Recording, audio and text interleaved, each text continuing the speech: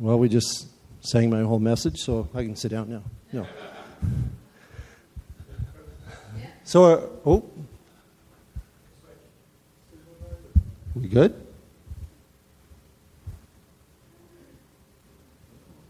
We were working earlier.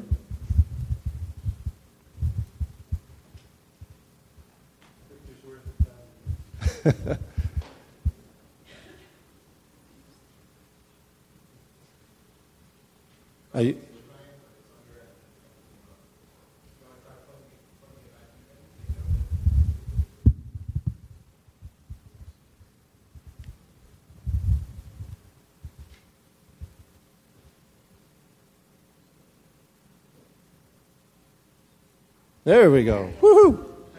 All right. I always complicate things around here. So the question, well, two questions that you see up there this morning are two questions that I'm hoping this morning that we'll be able to dive into and hopefully answer this morning.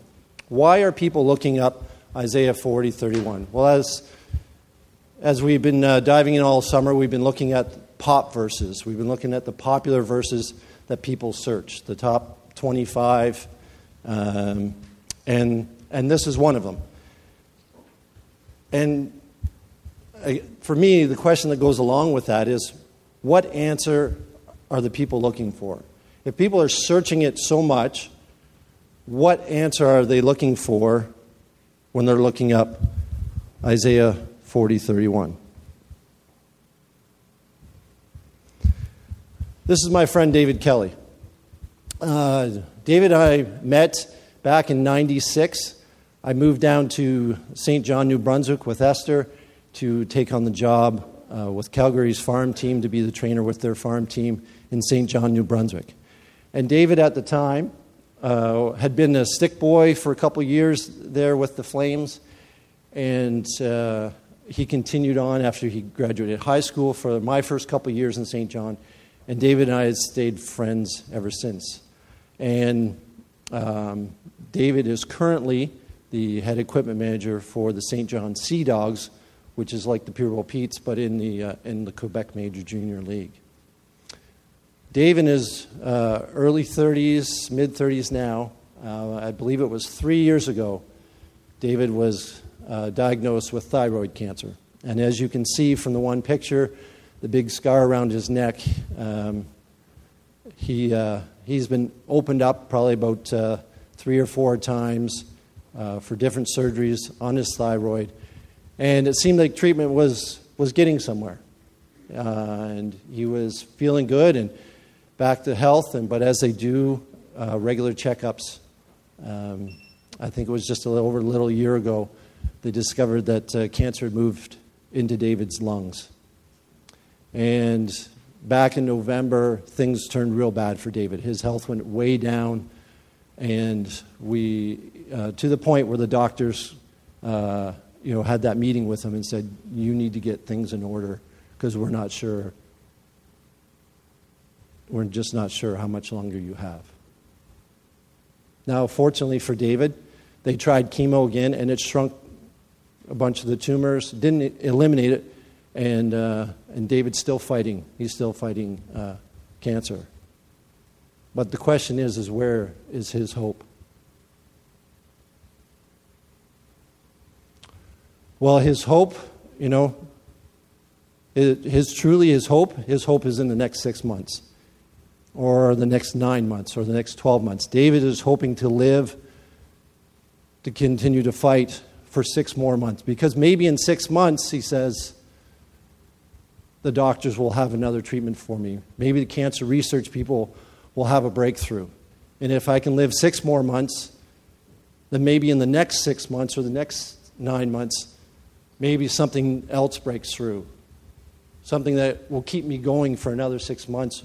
Or, ultimately it'd be great if he could be cured, but David's hope is in medical research.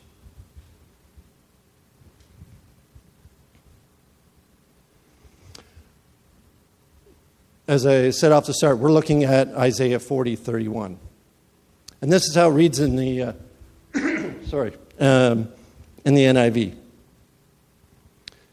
We read all those verses leading up to, and this is how chapter 40 concludes. But those who hope in the Lord will renew their strength. They will soar on wings like eagles. They will run and not grow weary. They will walk and not be faint.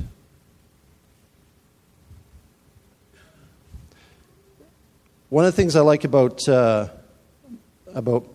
digital Bible is you can look up all types of versions. There's the King James, there's the New King James, there's NIV, there's American Standard, there's the Message, there's all kinds of different versions you can look up really quickly. As much as I love the feel of a paper Bible in my hands, boy, it's handy to have all those versions just at a click of a button.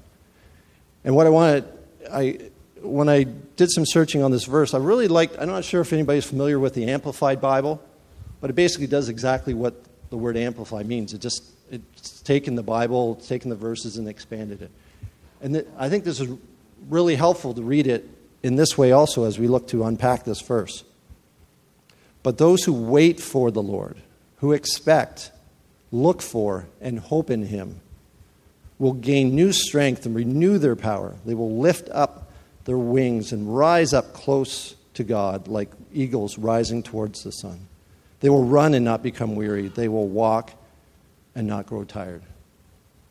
This is some good positive words there. No wonder thousands and thousands of people are researching this verse, right? So let's try and unpack it a little bit. Let's see why Isaiah wrote these words so many years ago. So just quickly, bear with me if you're not much of a history person. We'll just try and touch on a little bit of history. So the book of Isaiah. So Isaiah was a prophet. And as far as the books of the Bible go, you've got the major prophets and the minor prophets. Well, 66 verses gets you the title of a major prophet, right? So Isaiah is one of the major prophets. Lots of words in those 66 verses. He was an Old Testament prophet, and the name Isaiah means the salvation of the Lord. It's a pretty cool meaning for your name. Overall, the common theme is that there's a message of needed repentance and salvation. So through the whole book, that was Isaiah's message as he wrote this book. The message as a whole in his book is there will be a purging of the nation Israel. So he's writing it to the nation of Israel, that there will be a purging. And why? Because God is holy. And the Israelites weren't acting very holy. The pagan nations, so every other nation except for Israel, is who God's going to use to chasten Israel for their sins, to bring that punishment. But ultimately, the Messiah will come and provide salvation for them all. So the book of Isaiah, you almost take an axe to it and chop it. There's such a strong division here. All right? So in chapters 1 through 39, very, very much you read over and over the words of judgment on the nation of Israel. I mean, if you've ever seen the movie Rocky, all right, Rocky trains in a big butcher shop, and he pounds on that side of beef. I mean, this is how Israel felt. When hearing these words of Israel, they felt like they were in the ring with Rocky, and they had no way to defend themselves, and they were a beaten up chunk of meat. I mean, there's a lot of negative words here about the punishment. And so they're hearing these words, and they've been hit with so many, left jabs. They're begging for a right hook just to change things up. And it's interesting because all of a sudden, boom, in chapter 40, they get that change. Chapters 40 through 66 are changed to words of hope, of salvation and restoration for Jerusalem. The promise of a new heaven and a new earth.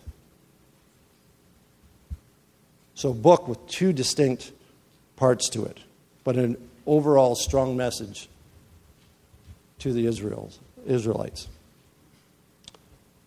Yeah, slowly dialing in here. Now we're chapter 40. So chapter 40 is that switch point. All right? Where it goes from the punishment to the encouragement. Even so much that there's a whole new writing style that starts. And that's created all kinds of debate amongst the theologians, about did somebody else write it and all that. And we're not going to dive into that because that's irrelevant for us. But it's such a change that, to me, really, the change in writing style just emphasizes that much more what God is trying to say through Isaiah. And it's neat because the chapter 40 is titled, Comfort for God's People. It's a big switch. It's a big change. So why not change the writing style? Isaiah, in chapter 40, verses 1 and 2, read as this. Comfort my people. Right away, the first two words brings about that change. It's not a gradual change. It's boom, right away in chapter 40. Comfort my people, says your God. Speak tenderly to Jerusalem and proclaim to her that her hard service has been completed, that her sin has been paid for, that she has received from the Lord's hand double for all her sins.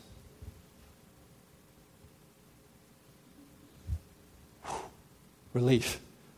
I mean, the people listening to this firsthand, a big sigh, wow, okay. What next, Isaiah? They're hanging on these words, right? Because now there's a change. And we've read, I don't want to work through, verses 6 through 28. We've already just read those. But I do want to highlight a few phrases. If you have your Bible open, you can kind of pick them out as we go. But I've highlighted here some of the great phrases in those 22 verses. And these describe the greatness of the Lord God. So Isaiah starts by saying, you're going to feel comforted. And then he gets into telling them, reminding them who God is, what a great God they serve. Just picture this. The breath of the Lord blows on them. The sovereign Lord comes with power, and his arm rules for him.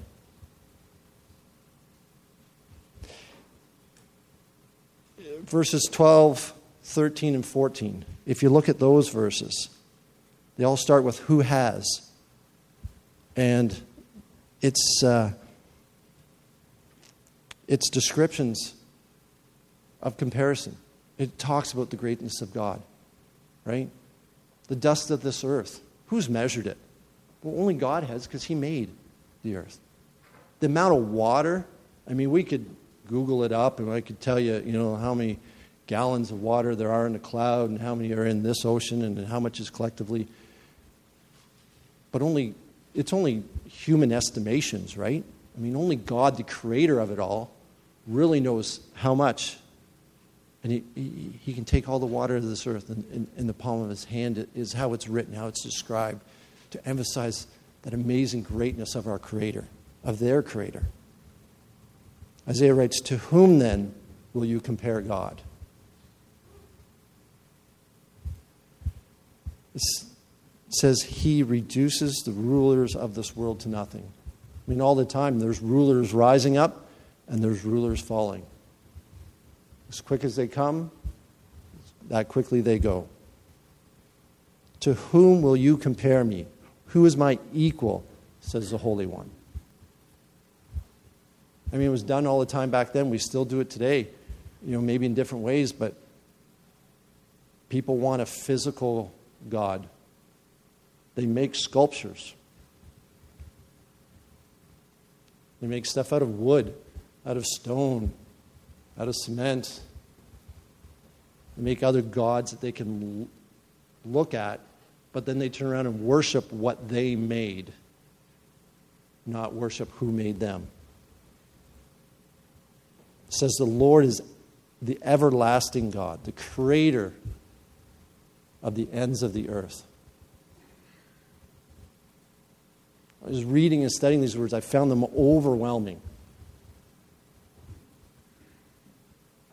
But you know what?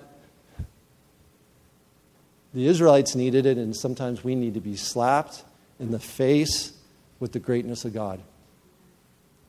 We get caught up in our everyday lives, maybe not physically, but kind of mentally and attitude-wise. We minimize God the way we treat him, with the respect that we give him as we go through a day, a week. Do we really, day in and day out, give God the respect, that understand that greatness, the creator of us, the creator of the heavens, the earth? I mean, you want to be blown away? Lay down on or sit out in an open field and look up in the sky some starry night and look at the stars. Look at the vastness of the heavens above us. If what surrounds you here on earth doesn't amaze you enough, look up. And that's why Isaiah wrote chapter 40. We need Isaiah 40. We need to be reminded, because way too often our conception, day in and day out, is beneath God. It doesn't show him the respect due him.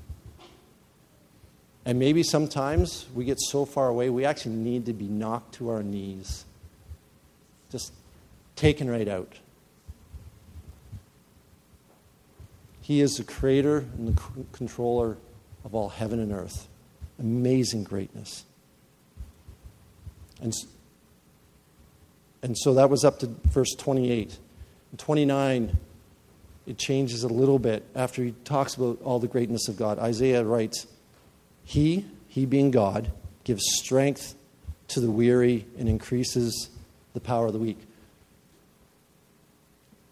The first 39 verses, right, is beating up the Israelites. They're feeling weak. They're feeling, powerless. And so he now addresses that after talking about the greatness of God, saying God will give you strength. He will give you power. And he draws a comparison. He says, even the youth grow tired and weary, and young men stumble and fall. I mean, I'm deep into my 40s. Boy, I wish I had the strength and energy I had when I was in my late teens and early 20s. I mean, the kids laugh at me because I can't even stay at night, stay awake some nights watching a TV show. I'm asleep on the couch. I wish I had the strength and energy. But even young people, they grow weary and tired at times. But this is a 3-letter word that is huge. And that's why I put it up there so huge. But even when we are beaten up, when we are feeling weak and powerless, we don't have any more to go on. Isaiah writes, but those who wait for the Lord, those who expect, those who look for, those who hope in him. So where's this leading?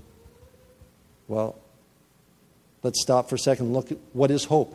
If it's saying, but those who hope in him, well, what is hope?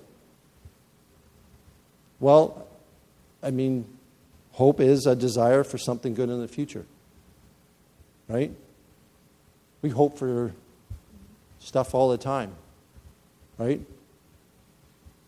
I mean, I've got people in this room that hope the Petes have a good season. I have people ask me all the time, how are the Petes going to do this year? And my answer is, well, I hope we do well. But I can't guarantee it, but I hope it, right? I mean, teenagers, a lot of them are hoping for pizza every other day when they come home, right? Right? You don't get it, but that's a nice hope, right? We use terms like, we wish people good luck. All the best. Hope it works out for you. Right? Good luck, bad luck. But what is hope in the Lord? Or waiting on the Lord? What is that? What's the difference between a regular, everyday hope and hope in the Lord? Well, it's a confident expectation, and it's a desire for something good in the future. When you hope in the Lord, in the Creator, the Maker, truly put all your hope in Him, there's such a confidence there that as things unfold, as life goes on, even it's not how you want it written, not exactly, but there's a confidence that He is in control. He has a reason. His hand is guiding and directing the events of our life. I mean, there's billions of people on this earth. But He cares about each one of us, and He's in control of the events. He's guiding and directing us. And you can have a confident expectation when your hope is in the Lord. The verse continues on, verse 31 continues on. Those who hope in the Lord, what will happen? Well, the result is they will renew their strength. They will soar on wings like eagles. They will run and not grow weary. They will walk and not be faint. Those are words of comfort. Those are encouraging words, are they not? Proper godly hope produces a supernatural strength within us.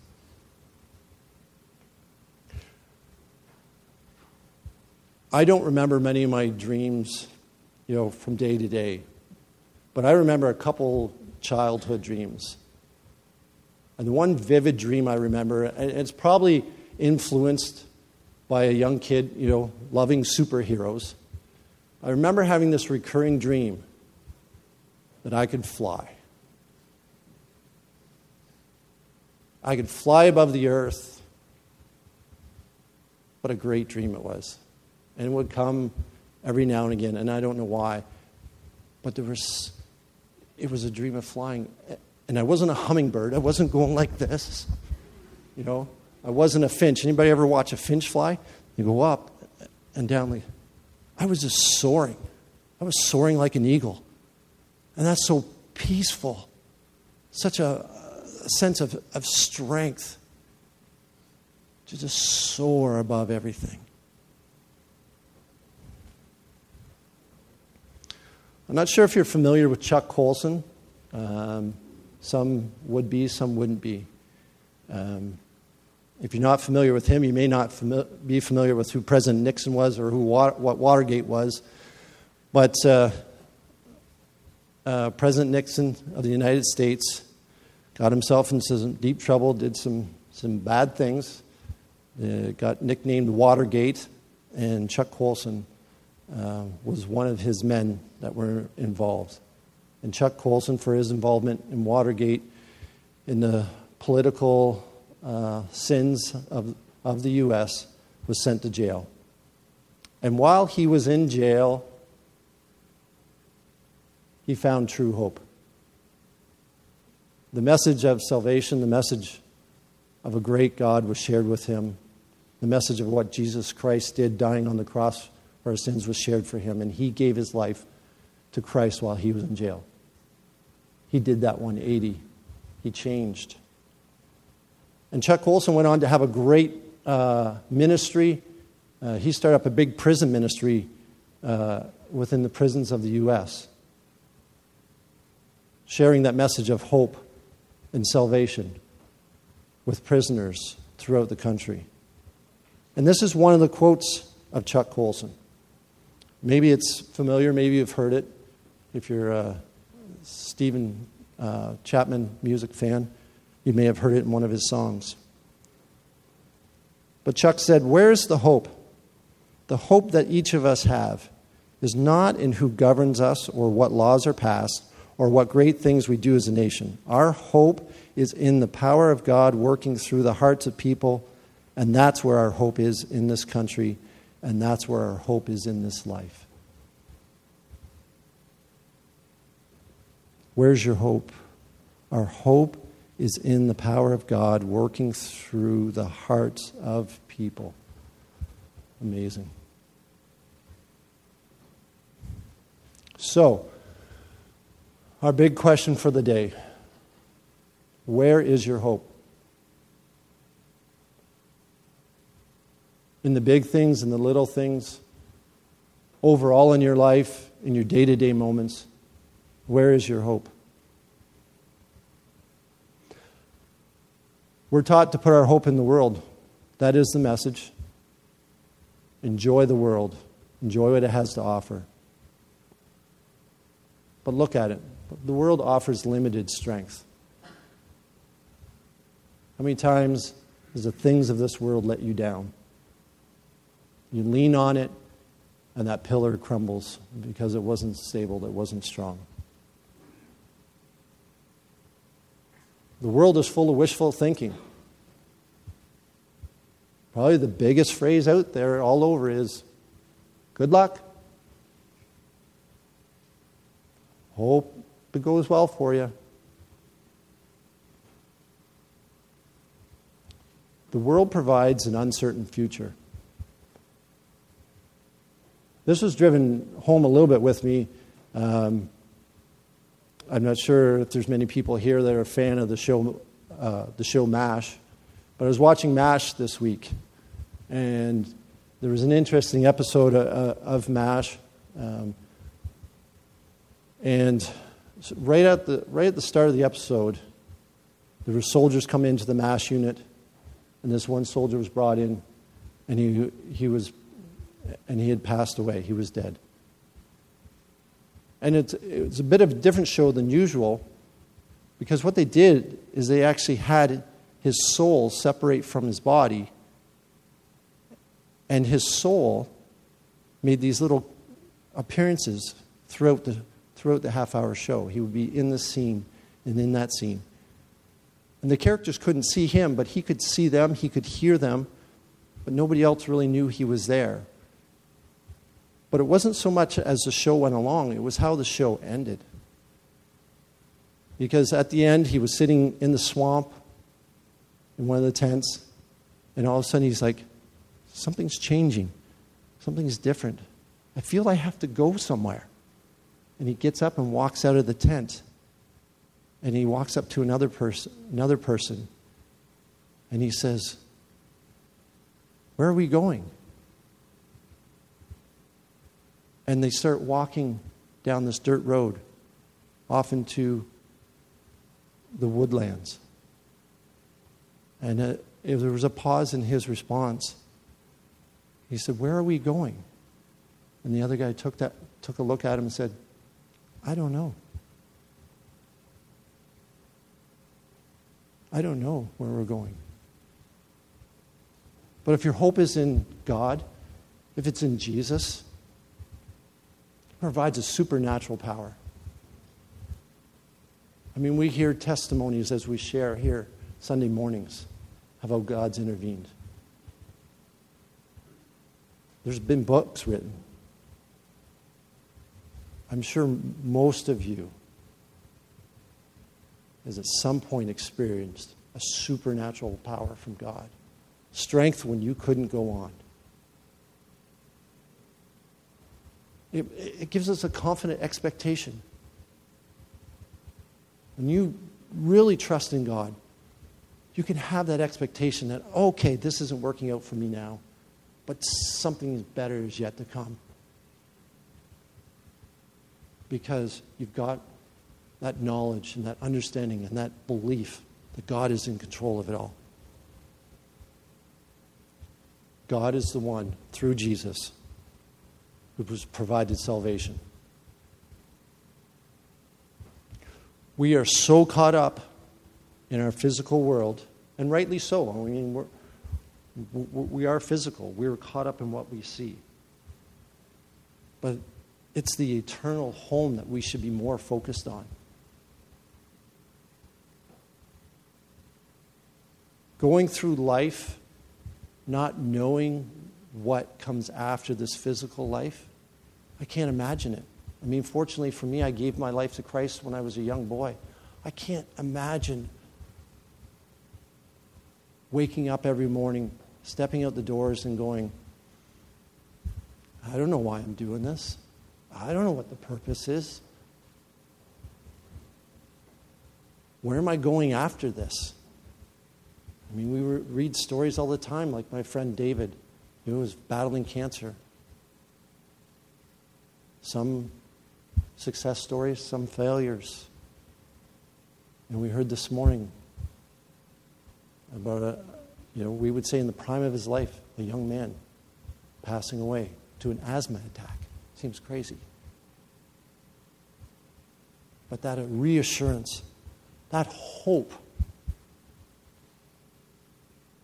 of something better. Just quickly, and then I'll end. Did a study a few years ago, and it was written by John Ortberg, and it was a small group study that we did. And John tells a story, and I don't know if it's real or artificial. It doesn't really matter.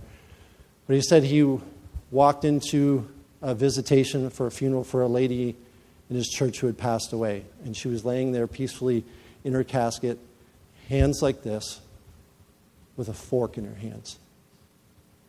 And he said to somebody, he goes, why a fork? Why a fork in her hands? Because she used to tell a story at the church meals afterwards. You'd have the church meal, people would come around and start clearing tables. But it was the phrase, hold on to your fork. And why hold on to your fork? Because there was something better yet to come. As good as the meal was, almost everybody looks forward to that dessert afterwards. Something better is yet to come. And she wanted that message to everybody to know that she knew that something better was to come. Praise team.